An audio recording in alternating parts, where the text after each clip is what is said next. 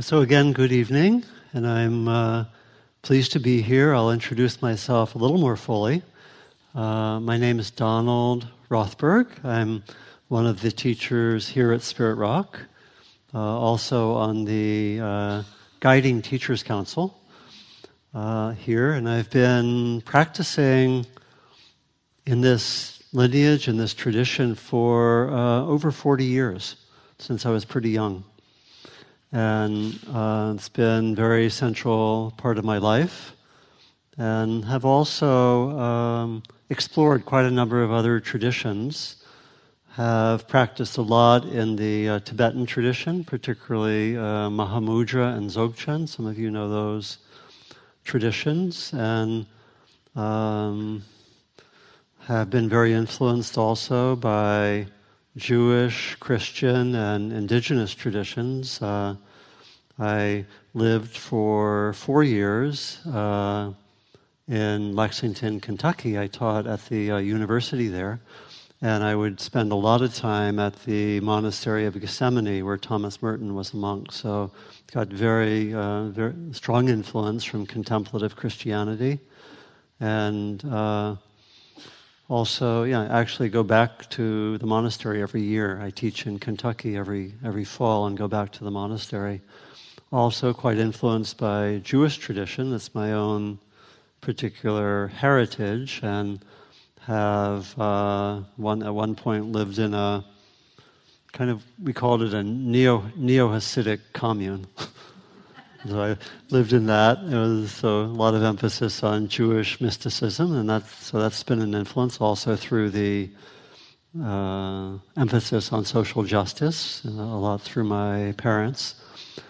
And then have also been quite influenced by indigenous traditions. For a lot of years, I co-led the sweat lodge and meditation with Fred Wapapa that we did here, and have also been invited into a few different indigenous communities for periods of time. So have I think a broad view, and also have had a strong interest in addition to traditional practice, which has been important for me. I actually have spent a good chunk of my life on retreat. It probably adds up to 7 or 8 years, and but I've also been very interested in how we connect this with daily life, and so have an interest in the connection of meditation and psychology, and a lot of work on speech and communication, relational practice, and so forth. And lastly, I've had a strong interest in how we connect all of this to, again, social service and social change, and have been involved for about 15 years, developing training programs for people to connect inner work with social service and social change work through Buddhist Peace Fellowship, through Spirit Rock, and also through a graduate program which we did at Saybrook Graduate School for about 9 years, which was an interfaith program called Socially Engaged Spirituality. So those are some of my interests, and live locally in Berkeley. And many of you as well. Just found a neighbor who lives 2 blocks from me. Very nice. So I was wondering what theme to talk about, and I decided to talk about and explore the shared heart of the teachings of the Buddha and the nonviolence of Dr. Martin Luther King, Jr. And I'll actually, at this point, I'll turn a photo around, which I had here, which I had facing the other way so as not to spill the beans, so to speak. And it's a very timely topic, I think, for a number of reasons, and one that I've been very interested in and teaching some about in the last period of time. So I thought it would be a very good topic to share. It's also, as I mentioned, very timely. Some of you know that we're still within the week of the anniversary of Dr. King's assassination, April 4th, 1968.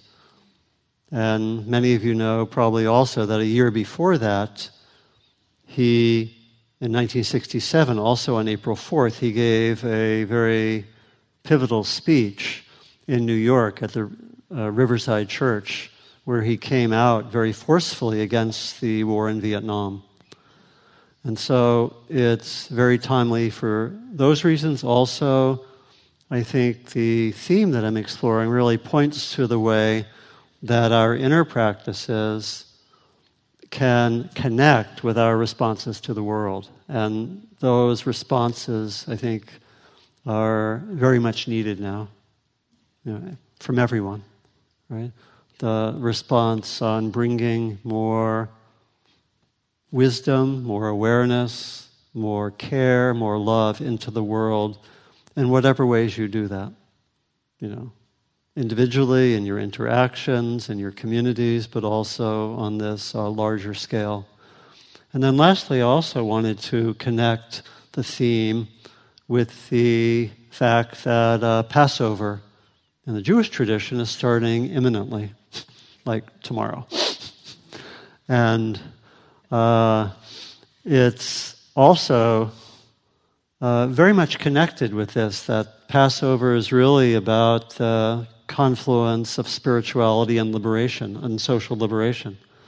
And, Dr. King himself, we could count as being in what we sometimes call the prophetic tradition, coming from the Jewish prophets through Jesus, through a number of people. And King certainly was a powerful prophetic figure, so very much in that stream that's connected also with Passover. So a lot happening right now. And I think a timely topic. The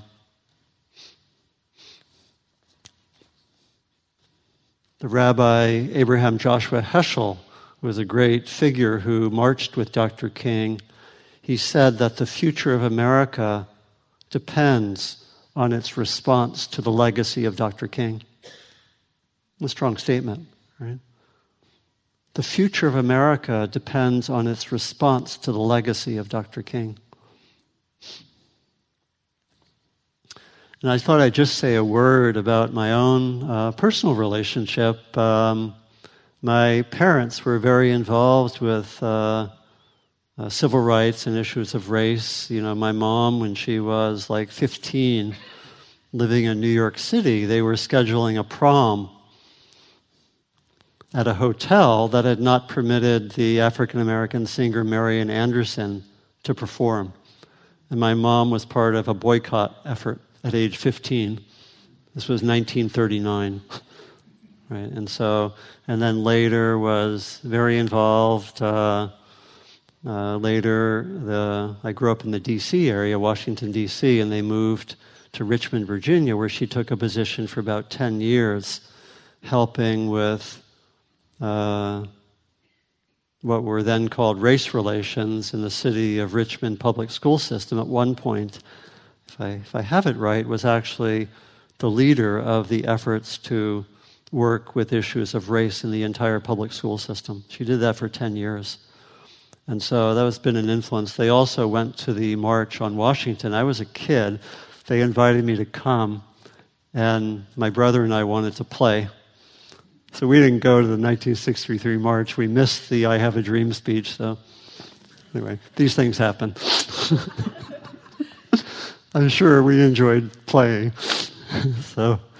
But nonetheless, it's been a strong influence, and I've met many of Dr. King's colleagues and senior lieutenants, people like Bayard Rustin, James Lawson, and so forth, and studied a lot with people who are trainers in nonviolence. Very powerful area. In fact, good to mention, a colleague, Kazu Haga, and I are going to do a 3-day non-residential retreat over Labor Day here on the same theme of connecting Buddhist practice with Gandhian and Kingian nonviolence.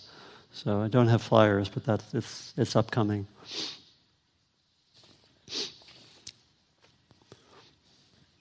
And as I mentioned, I think it's very crucial for our time, this connection of the inner practices in particular that we get from Buddhist tradition and the ways of interpreting spiritually grounded nonviolence out in the world as a way to work with conflict and injustice that we get from Dr. King. There's a kind of natural complementarity that in Buddhist tradition, the emphasis historically has been on deep interchange, often in the context of community. So we have teachings on speech and community, but there actually isn't a concept that comes anywhere close to the concept of social justice in Buddhism, on my understanding. There's interest in having social conditions be good, but there's just a different emphasis. And then similarly, when you look at the traditions of Dr. King, there's and that kind of nonviolence, a little bit different with Gandhi, but with Dr. King, there's an emphasis on inner prayer and on that kind of focus, but we don't have the kind of extremely rigorous contemplative tradition that we have with Buddhists. So there's a natural way that these can come together. In many ways, the Western contemplative and mystical traditions have been somewhat marginal for the last 300 or 400 years. You'd have to go to like that monastery, the monastery at Gethsemane in Kentucky, to find something like that. Or I had friends who were looking for Jewish mystical traditions who spent years trying to find authentic teachers. They're not quite available. Here you could just say, okay, what's happening? Monday night, I'll go to Spirit Rock, and you can actually link into deep traditions that go back 2,600 years with teachers who have been pretty well trained, if I do say so. So very, very natural connection, and I think very important for our times because there's a way in which some of the prevailing models of social change and social justice are reaching their limits. Ones that are based on a certain amount of self-righteousness, polarization, even use of violence, demonization of the opponent, lack of empathy, and so forth. We're seeing a lot of those limits. And those, in many ways, are not going to work very well with the current conditions. We need to have that spiritually infused way of responding strongly on a social level. And I think we've seen some examples of that in the recent past. Some of the examples. If anyone has followed what happened at Standing Rock, where my understanding is that the elders guided what was happening there, and they said every action has to go together with ceremony and prayer, and they said we will not go on the warpath. Meaning that there was more of a sense of collaboration, a lot of stories of tremendous connection and empathy at times with the police and so forth. So there are examples like that are there.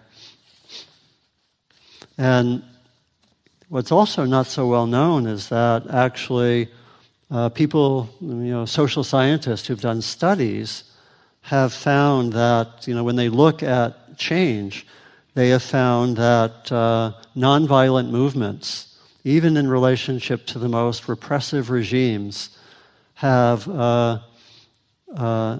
statistically twice the level of efficacy as violent movements. They're twice as effective at actually reaching change as violent movements. And there are a lot of other differences, but that's interesting. And some of those studies also showed that movements that are able to mobilize 3.5% of the population or more, and they looked at a lot of examples, in different countries. Any movement which is able to mobilize 3.5% or more always succeeds. Okay, got it? So, are you part of that 3.5%? That's the question, right? That's a very optimistic reading, isn't it? Right? So that's very interesting. What I love is that there's really a shared heart when we look at Buddhist practice and look at what we find in the nonviolent approach of Dr. King. And I thought I brought some recordings of Dr. King speaking. And I want to play at least one of them, maybe two. And I wanted to play one right now, which is, if you listen to it, listen for the themes. Some of the themes I'm going to go into in looking at that shared heart include the emphasis on the wisdom dimension and understanding what causes harm, what causes violence, the emphasis on the strong ethical approach of not harming others, and then finally connected with the theme of love and loving kindness as something that can motivate us all the time, including in social action. Dr. King thought that the approach of nonviolence is actually all resting on the power of love. Love is not just something private, but something that can be brought into the social arena. Some of you may know the statement of Cornel West. He says, "Love is the public face of justice." Interesting comment, right? So this is Dr. King, and listen for some of those themes. This is Dr. King reading from the letter that he wrote while he was in the Birmingham jail in 1963. Some of you maybe know this text. And this letter is written in jail. He did not have a laptop. And he did not even have writing paper. He wrote this letter on the edges of newspapers because that was all that he had. Okay?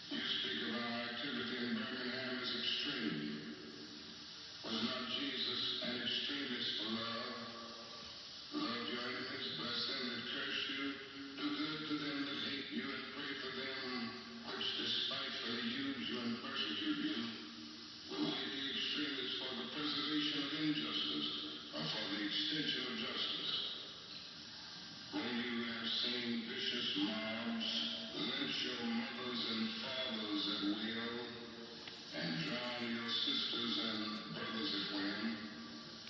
When you have seen hate-filled policemen curse, kick, and even kill your black brothers and sisters. When you see the vast majority of your 20 million Negro brothers smothering in an airtight cage of poverty in the midst of an affluent society, when you suddenly find your tongue twisted and your speech stammering as you seek to explain to your 6-year-old daughter why she can't go to the public amusement park and see her developing an unconscious bitterness toward white people. When you have to concoct an answer for a 5-year-old son who is asking, Daddy, why do white people treat colored people so mean? And you are humiliated day in and day out by nagging signs reading white in color. And your first name becomes nigger. Your middle name becomes boy, however old you are. And your last name becomes John. And your wife and mother are never given the respected title Mrs. And you are harried by day and haunted by night by the fact that you are Negro, living constantly at tiptoe stands, never quite knowing what to expect next, and are plagued with inner fears and outer resentments. And you are forever fighting a degrading and degenerating sense of nobodiness. Then you will understand why we find it difficult to wait. You assert that our actions, even though peaceful, must be condemned because they precipitate violence. Isn't this like condemning Jesus because his unique God consciousness and never-ceasing devotion to God's will precipitated the evil act of crucifixion? I have no despair about the future. I have no fear about the outcome of our struggle in Birmingham, even if our motives are at present misunderstood. We will reach the goal of freedom in Birmingham and all over the nation because the goal of America is freedom. We will win our freedom because the sacred heritage of our nation and the eternal will of the Almighty God are embodied in our echoing demands.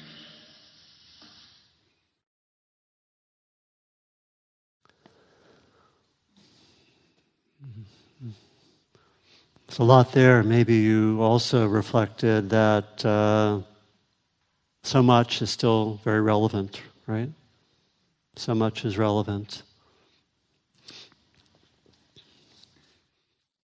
So I want to point to some of the, what I'm calling the shared heart of these two approaches and really point towards the value of bringing them together, of studying both, of really working in these two ways. And the first area I want to point to is that there is, in both of these approaches, ultimately a very optimistic view of human nature.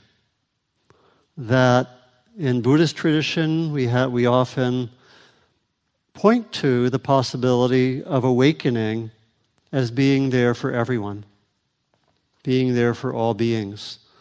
That the example of the Buddha doesn't point to him being somehow special and unique, but it's something that's available for everyone. That option of being able to develop, to awaken, to develop in wisdom, to develop in kindness, to develop in love. And we find that expressed in many different ways. Mahayana traditions talk about Buddha nature. Some of you know that.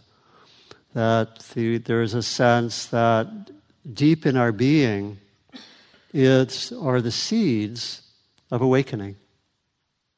and that we can, with the proper cultivation, touch those and cultivate, water those seeds, as it were.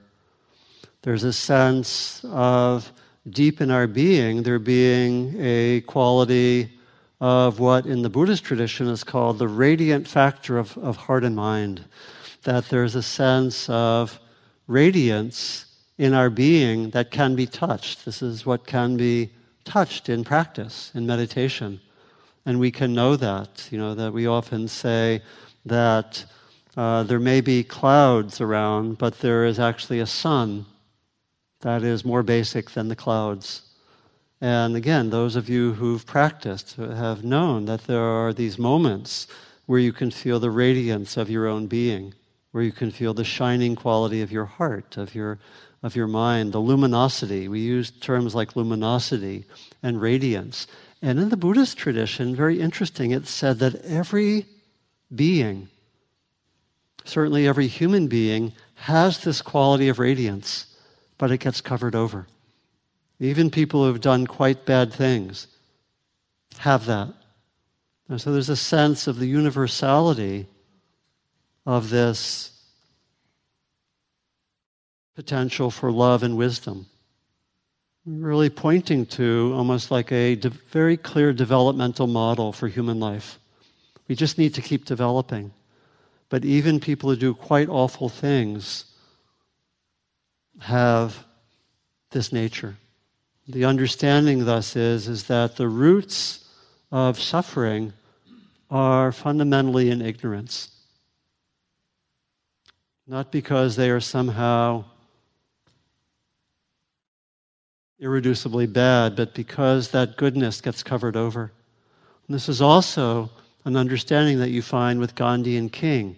King talked about the amazing potential for goodness in people. And he also tended to see those in the opposition as really being caught in ignorance. He talked about particularly he talked about the white working class people. He's talked about how they cling to thinking that whiteness makes them better. When in actuality, they are actually pawns, really. They're being used, right, by the people who have power. He saw that. And he actually had a lot of conversations with people, and he said, they have this sort of fleeting sense of being better. But in actuality, they're doing pretty badly. Economically, they can't make a lot of their ends meet. So he had that sense. He wasn't seeing these are simply bad people. There's a lot of empathy, a lot of care, and that's connected with this, what I'm calling an optimistic view of our nature. And what we do in practice is that we know that very deeply ourselves. We know increasingly our own nature as having that radiant quality, so that we know that those people we have some problems with, their radiance is covered over. And they often bring out our radiance being covered over as well. Right? And so that's a very common theme. This is from Gandhi. He said, "Belief in nonviolence is based on the assumption that human nature in its essence is one, and therefore unfailingly responds to the advances of love."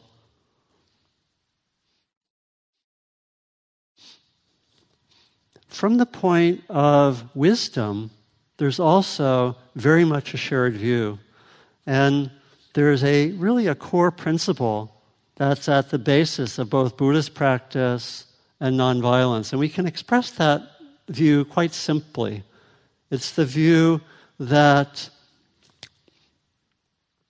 the roots of violence and harm are in reactivity, are in people reacting to harm that's done to them, and in a sense passing on. That violence in its nature is cyclical. We see this in the world, right? It's in today's newspapers, right? You can see that. And there's a sense that the aim of our practice, this is true for Buddhist practice, true for nonviolence, is to cut the cycles of reactivity, of violence, to end those cycles. And this is something that occurs at the level of the individual, at the level of relationships, and at a social level. There's a teaching which is expressed, I think, in both traditions. And I thought I'd give versions of this in both the Buddhist traditions and the traditions of nonviolence. This is from the famous text called the Dhammapada from the Buddha. He said, hatred never ends through hatred. And sometimes that's translated as violence never ends through violence. He said, by love alone does hatred end. This is an ancient truth.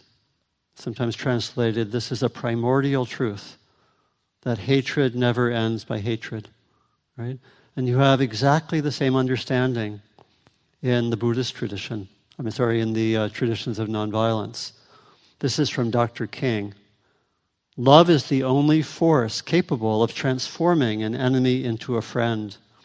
We never get rid of an enemy by meeting hate with hate. Echo, 2,600 years later. We never get rid of an enemy by meeting hate with hate. We get rid of an enemy by getting rid of enmity. By its very nature, hate destroys and tears down. By its very nature, love creates and builds up. Love transforms with redemptive power. And you may remember that many times he said that by love, he was talking about something pretty powerful. It's not about being nice, right?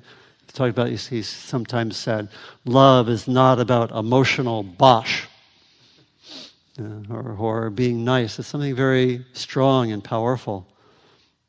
There's a wonderful teaching, which is one of my favorites in the Buddhist tradition, which expresses this in a way that we can really apply to our own minds, to our interactions with people, and further in the social realm. And this is the teaching called the teaching of the two arrows. And anyone who's heard me teach knows that I give this teaching about every other time I teach, if not more frequently. And so here's the teaching of the two arrows. So listen to this. This is, when I first heard this, I was kind of electrified. And so it's an amazing teaching. There's my advertisement. Okay, so here's the teaching. Okay, the Buddha was in conversation with some of the practitioners around him. And he asked them a question. He said, everyone experiences at times something painful, something unpleasant. How does a practitioner differ from a non-practitioner? Okay, so see what your answer would be. Everyone experiences the unpleasant. How does a practitioner differ from a non-practitioner? Sometime I'm probably going to stop here and just see what everyone's answers are. But anyway, among the group that the Buddha was working with, no one answered, which was common. It was one of his little teaching styles. He would ask questions, no one would answer. He said, okay, I guess I'll answer. And so here was his response. Everyone at times experiences the unpleasant. We could call this the painful. Sometimes we have painful physical experiences. We have injuries, we have illness at times, we get aches. Eventually, we all die. Sometimes that's painful. We have emotional pain at times.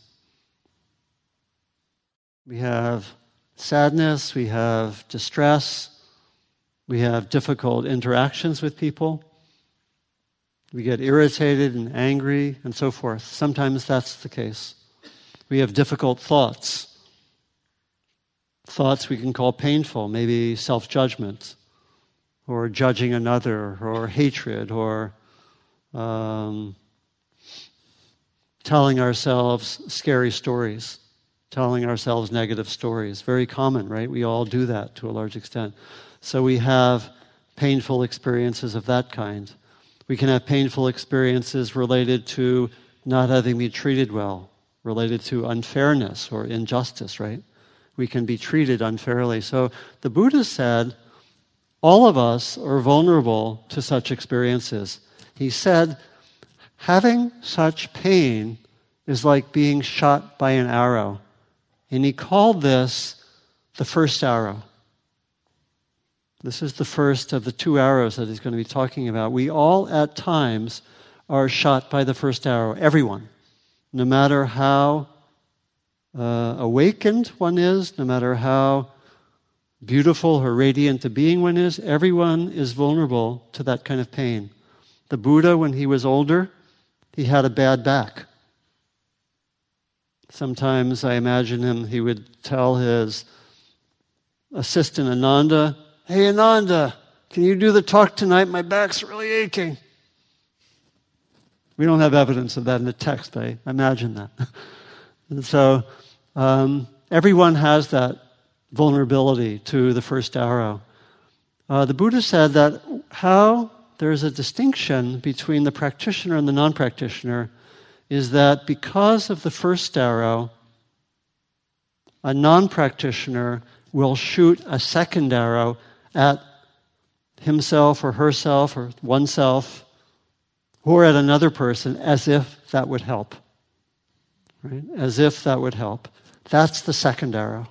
Right? That is a second arrow. And so physically, sometimes when we have pain or unpleasant experiences, we tense. Right? We tense around it. We know that. And I think it's well known in the medical field that for certain kinds of chronic pain, the problem actually isn't the original pain, it's the tensing around it. As much as 80% of what people experience as pain in some forms of chronic pain is the tensing, the strain. That's the second arrow. That is why chronic pain was one of the first areas that people worked with in applying mindfulness to the medical field. Because if you can learn to reduce that 80% to 40% or 30%, huge difference, right? That's where John Kabat-Zinn first intervened. Some of you know his name.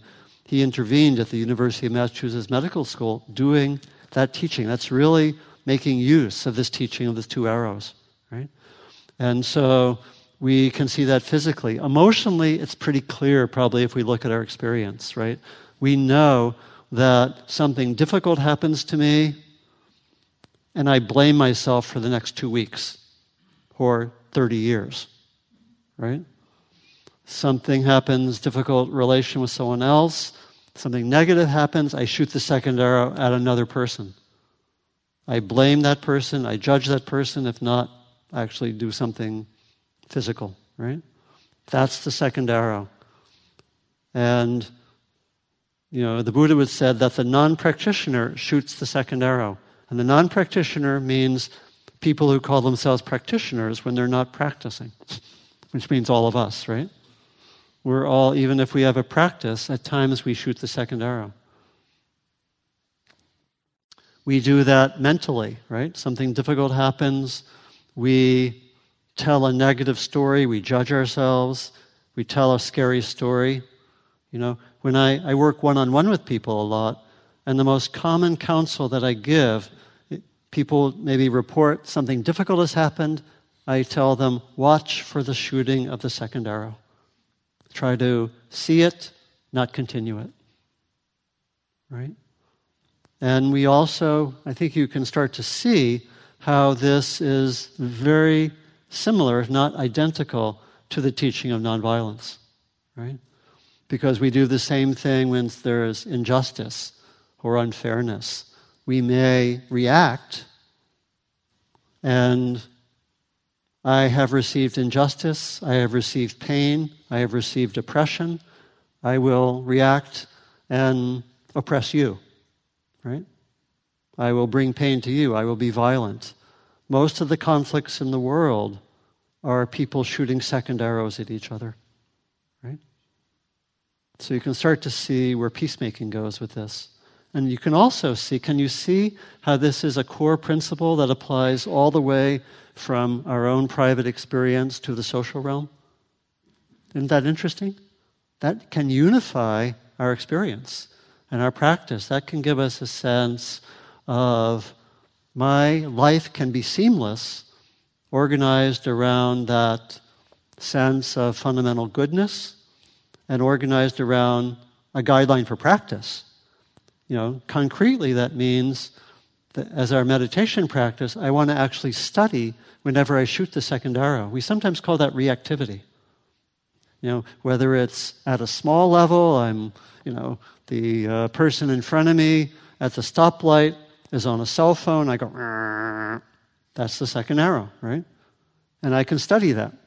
Doesn't mean being passive. I can still honk, but with mindfulness, because not shooting the second arrow is clear when you look at King or Gandhi. It doesn't mean being passive, right? It doesn't mean, just let them shoot the second arrow at me and I'll just... it's not about that. It's about really, the teaching is, can I respond rather than react? That's it. That is the essence in ordinary English of everything that we do at Spirit Rock. Can I respond rather than react? Meaning that I'm not driven compulsively, that I'm not driven by my habitual tendencies. So this is a lot, right? It's not easy. But this is what we do in practice. We study where we're reactive, and we cultivate the qualities that make us less reactive, such as mindfulness. That's one of the main reasons we cultivate mindfulness, because if we have mindfulness, we will catch ourselves starting to shoot the second arrow. If we don't have mindfulness, we'll just keep on being on automatic, and we'll shoot the second arrows, and then we'll say, half a day later, what was that about? Right? So mindfulness is key. And as we look at this, we develop the wisdom and say, there's another way. There's another way to work with this. Again, we also have to learn a variety of ways to respond skillfully when the first arrow has been shot. This is partly where Dr. King's nonviolence comes in. A lot of very skillful ways to work with that first arrow on the social level. And there are other ways, we can, I'm not going to go into so much now, but I work a lot with speech practice and communication. How do you speak? And some of you probably know the discipline of nonviolent communication, which is very good at looking at this area and actually was named explicitly to resonate with the nonviolence of King and Gandhi, right? For working with our speech. So you can work with your mind, your emotions, your speech. All this principle is at the heart of it. It goes a very, very long way. And anytime you have something difficult happen, just say, am I shooting the second arrow? Let me try not to. It's a beginning way to look at things. So very, very powerful practice. And you can see again how it's very connected with the traditions of nonviolence. This is from Dr. King. One must follow a consistent principle of non-injury. One must refuse to inflict injury on another. He said, the means must be as pure as the end. The end represents the means in process and the ideal in the making. Basically saying, you don't get to good ends by bad means. It can sometimes look like you do, but he's really saying it doesn't really work well. So you really have to cut that cycle of reactivity, cut the cycle of the first arrow leading to the second arrow. So that's the core principle that is really a wisdom principle. We apply it to our speech. What it means is that we can, when we see an action done by someone else, very much the spirit of King or Gandhi, that was unskillful, or something that we do that's unskillful, very standard in nonviolence work is that you separate out the action from the person. And you question and maybe even criticize the action, but you hold the person as dear no matter what happens. Again, not easy practice with some situations. So I wanted to tell a personal story like this because I think my mom, and to some extent my father, but especially my mom, raised me with that principle. And I remember once she was talking to my brother, And he was 5 years old. And she told me this story. And he was 5 years old, and he had done something that she didn't like. And she said to him, I love you, but what you just did wasn't so good. But I really want to tell you that, I really love you even though you did that.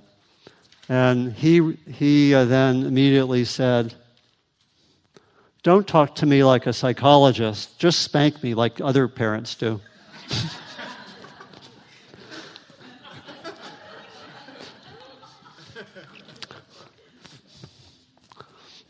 But she was working with that principle, right? The principle is that you question the act. In Christian language, you question the sin, but not the sinner, right?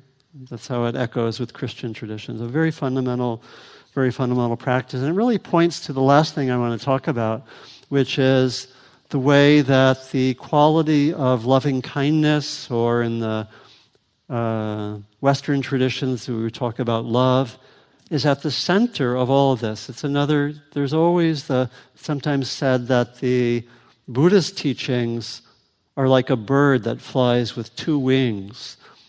There's the wing of wisdom, and there's the wing of compassion and love. And it can only fly with both wings. You have to have both aspects. And ultimately, they get integrated. So we have what Jack Kornfield calls the wise heart, and so forth. So there's this emphasis also on the development of love. Right at the center of Buddhist tradition, we have the development of loving kindness, or metta, and we can actually develop that systematically. We can practice it, in other words. It's really about bringing one's heart, moment by moment, to that sense of kindness. And we have very beautiful methodologies for doing that.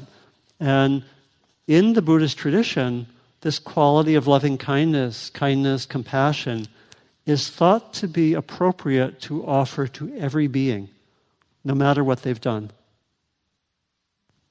Can you imagine? I mean, I sometimes think, my gosh, look at that message. That message was given 2,600 years ago, and it's come through this idea that love, loving kindness can be at the center of one's life and universally applicable, and that this has been a powerful notion that has informed most of the cultures of the world, right? One might think it would be really marginal, right? Who believes that?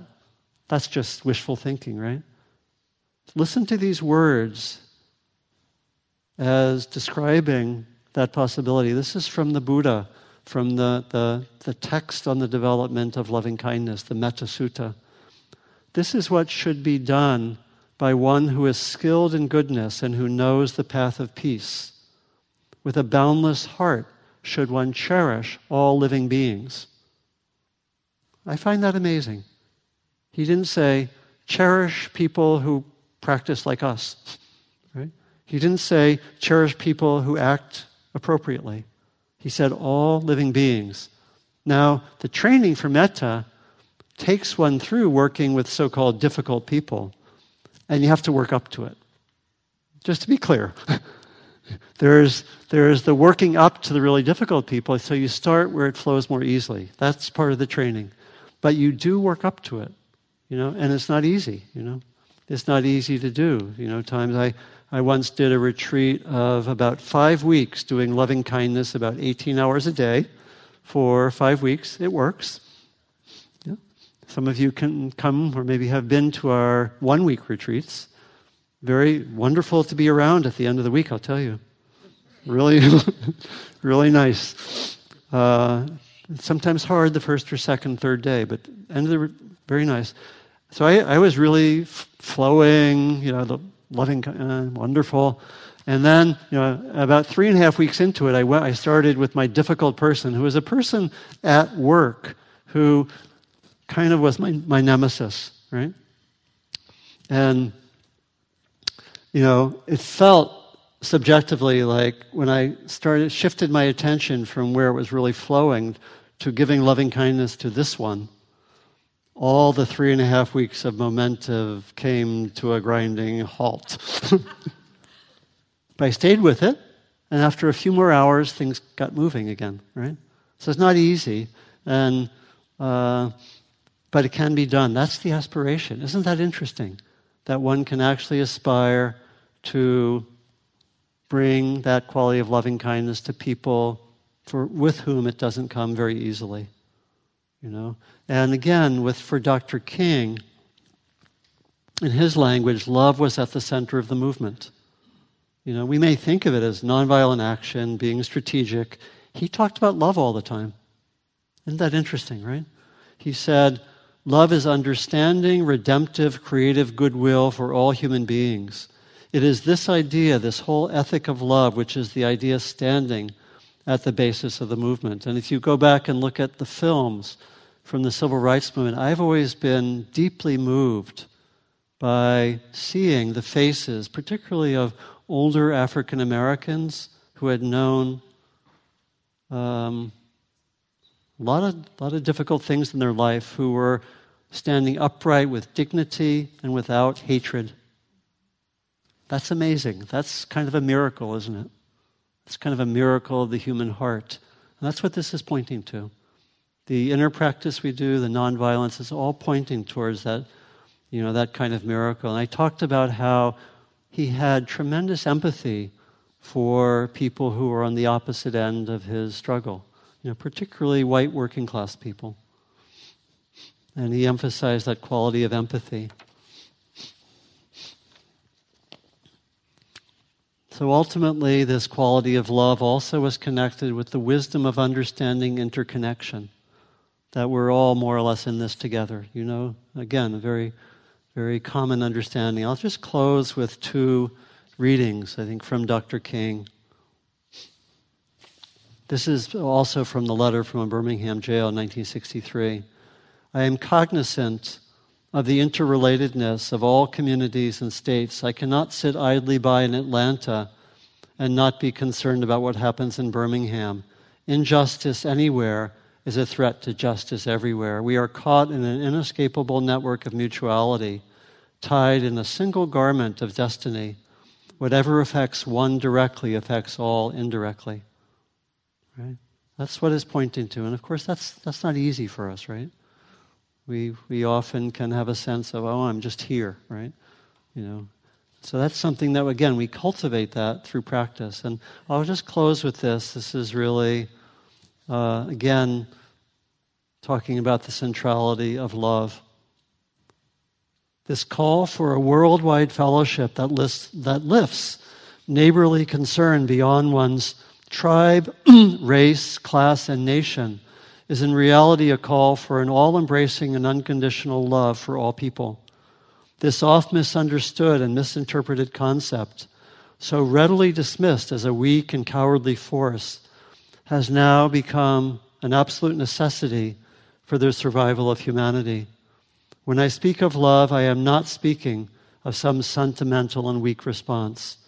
Rather, I am speaking of that force which all of the great world religions have seen as the supreme unifying principle of life. I think with that, I come back to that connection, really, with Buddhist practice. He talked that way.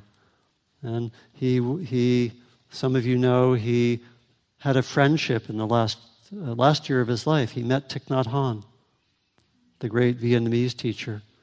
And there are beautiful pictures of them together, and he nominated Thich Nhat Hanh for the Nobel Peace Prize.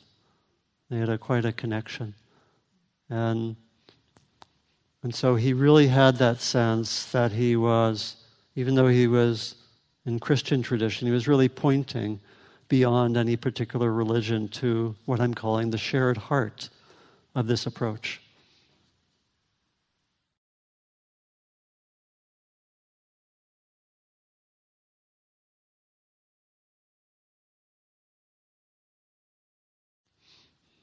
So we have some time for any reflections or comments or questions. We can use why don't you wait for a microphone so we can hear well.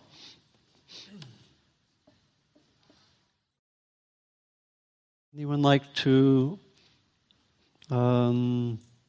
again, reflect, comment, question of any kind? We have one up front here.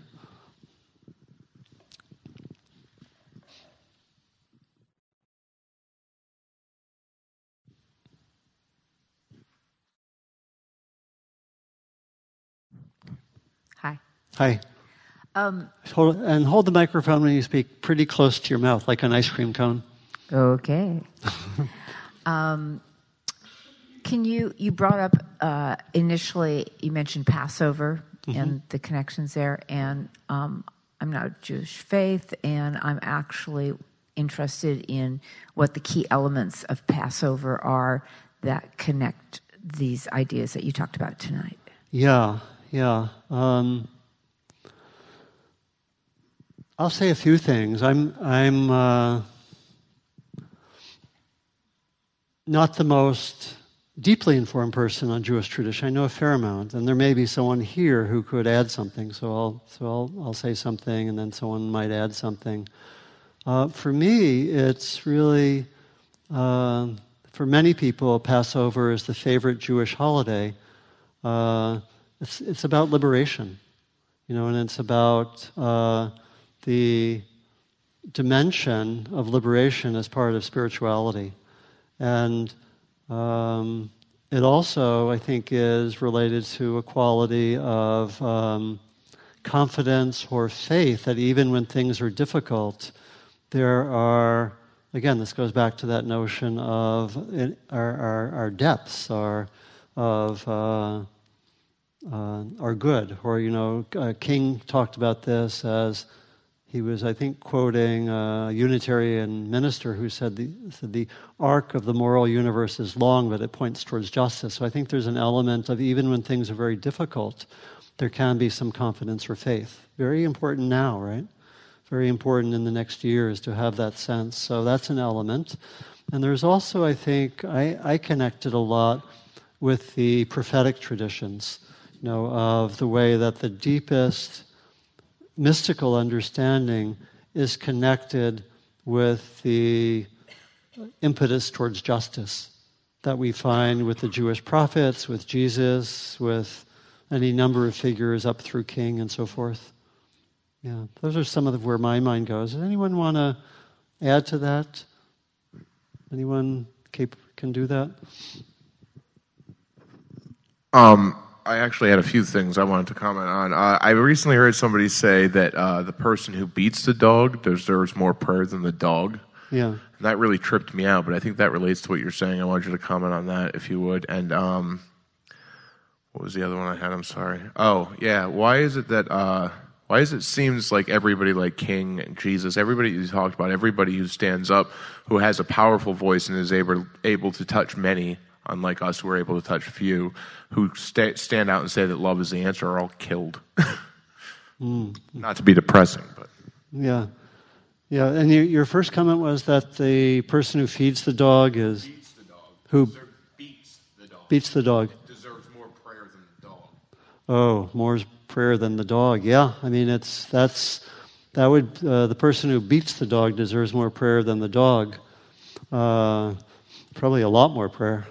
Yeah, I mean, it's really pointing to that same teaching that I was giving, that ultimately the heart is there for everyone. Understanding that for some people, it's hard some people, some beings, some dogs, it's hard to go there, right? Because of what they do. And so we can, again, I always like to think of this as more intermediate or advanced practice. You always work up. That's why we have a practice. You work up to the difficult situations, right? And then in terms of the question of why are they killed, I don't know if I have a quick answer. I don't know if there is any ultimate answer. Where my mind goes with that is that in the current time, to me, it points to the necessity of having many, many, many leaders and not relying so much on a charismatic leader.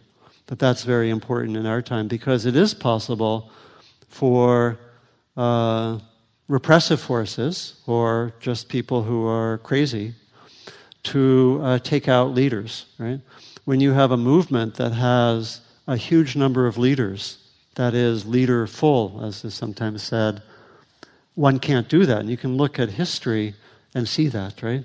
You can see that that's possible. And I think that our times are more like that, that we're most likely, I mean, there are charismatic leaders, but it's probably not very wise to wait for another Dr. King or to wait for a leader, but rather to have large numbers of people who are very, very capable.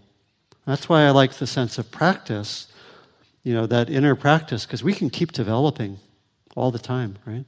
And as we do that, we develop these qualities that are actually qualities of a leader. We develop strength, confidence, wisdom, big hearts, and so forth. And all of us can do that in a very high degree.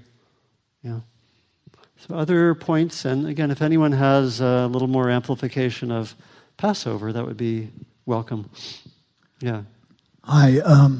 Can you comment on, you had alluded to the fact that all religions have like the same basic tenets, and yeah.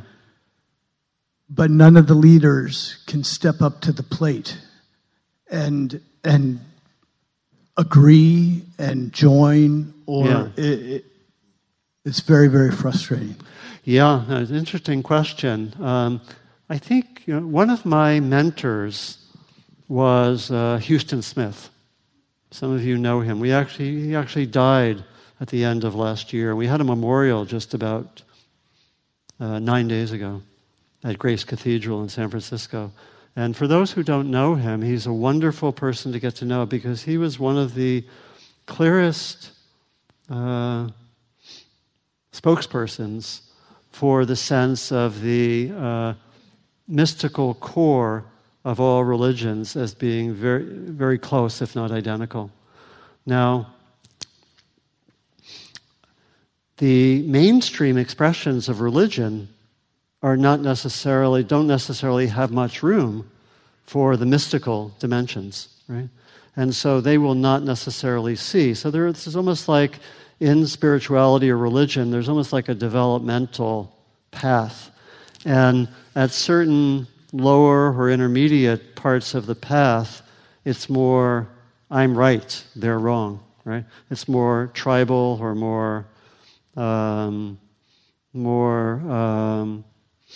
self-righteous, or doesn't have that sense of the unity. When you look to many of the mystical traditions, and you can look through history, you can look, for example, way back 1,000 years ago in North Africa, even the Middle East then, the people who were the Jewish mystics and the Christian mystics and the Muslim mystics, they hung out together. They respected each other's traditions. You look at someone like Rumi, for example. Many of you know Rumi's work. He'd be an example of that.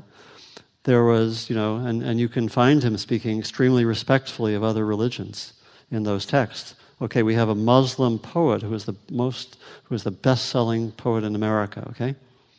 Someone send Rumi to some of our politicians for a present. Okay, so I think it's something that is coming more into being now. I think that is a potential that is increasingly there. But people have to be educated, and I think it has to depend on the inner dimension of religion being very alive. And simply put, in many, many religions, including the one I grew up with, that was not the case.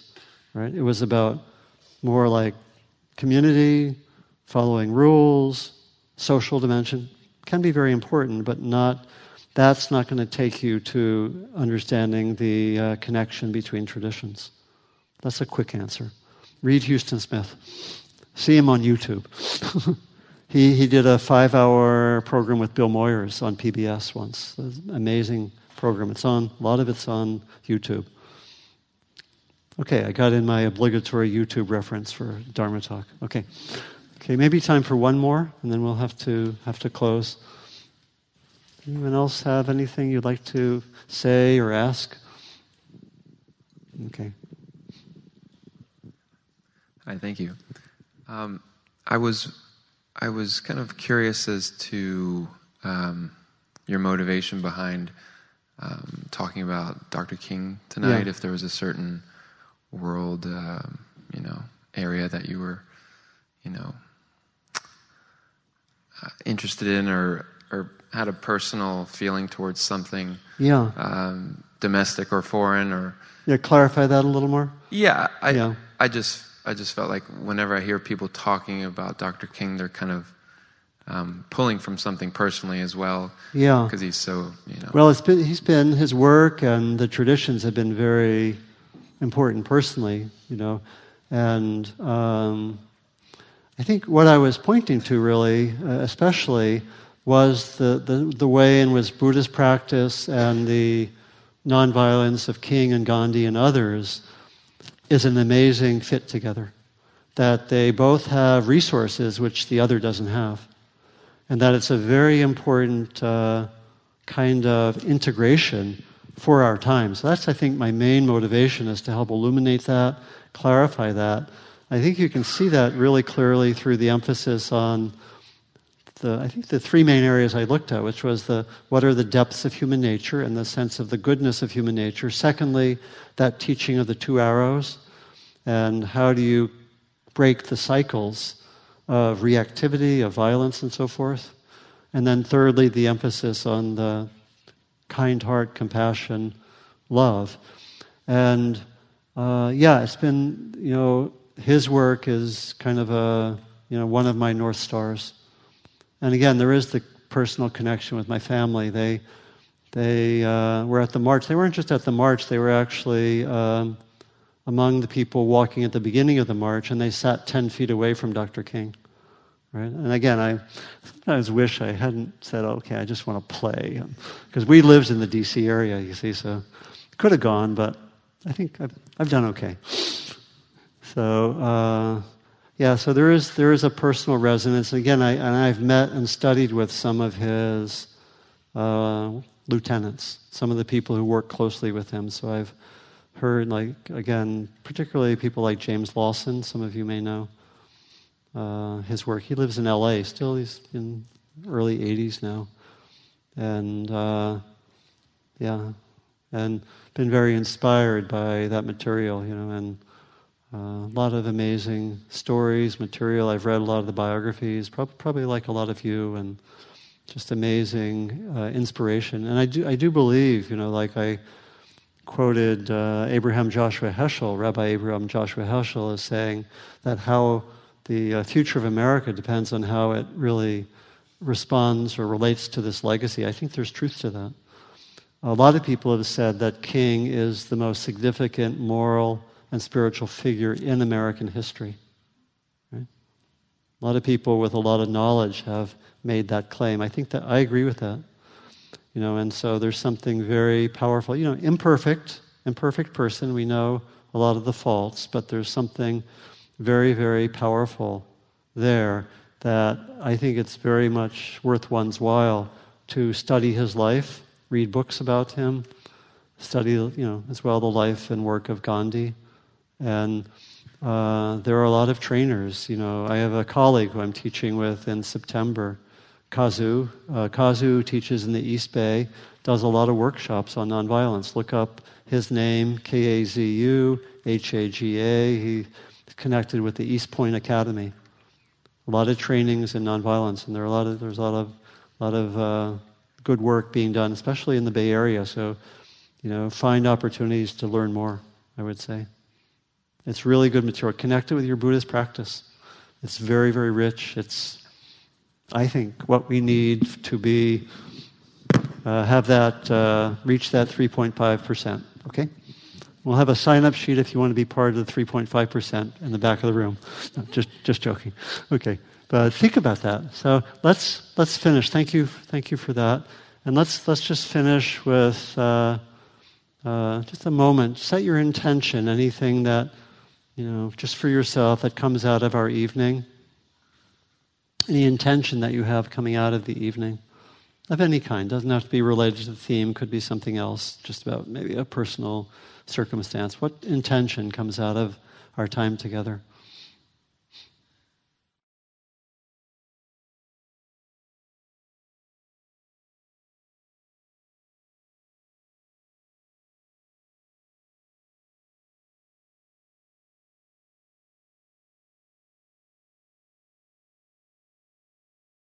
And then we close with the dedication of merit. And if you want to put your hands together, that's fine, not necessary. It's often done traditionally. We remember that we meet, we practice very much for ourselves, but we also remember the horizon of our practice, that it's there very much to help others. And ultimately, we offer the benefits of our evening to all beings, always remembering that we are part of all beings.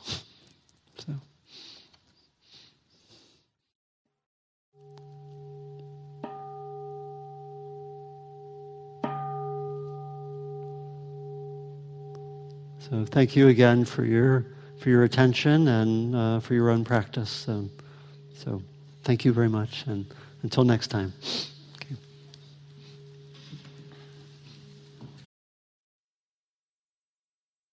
Thank you for listening. To learn how you can support the teachers and Dharma Seed continue these offerings, please visit dharmaseed.org/donate. Thank you for listening. To learn how you can support the teachers and Dharma Seed continue these offerings, please visit dharmaseed.org/donate.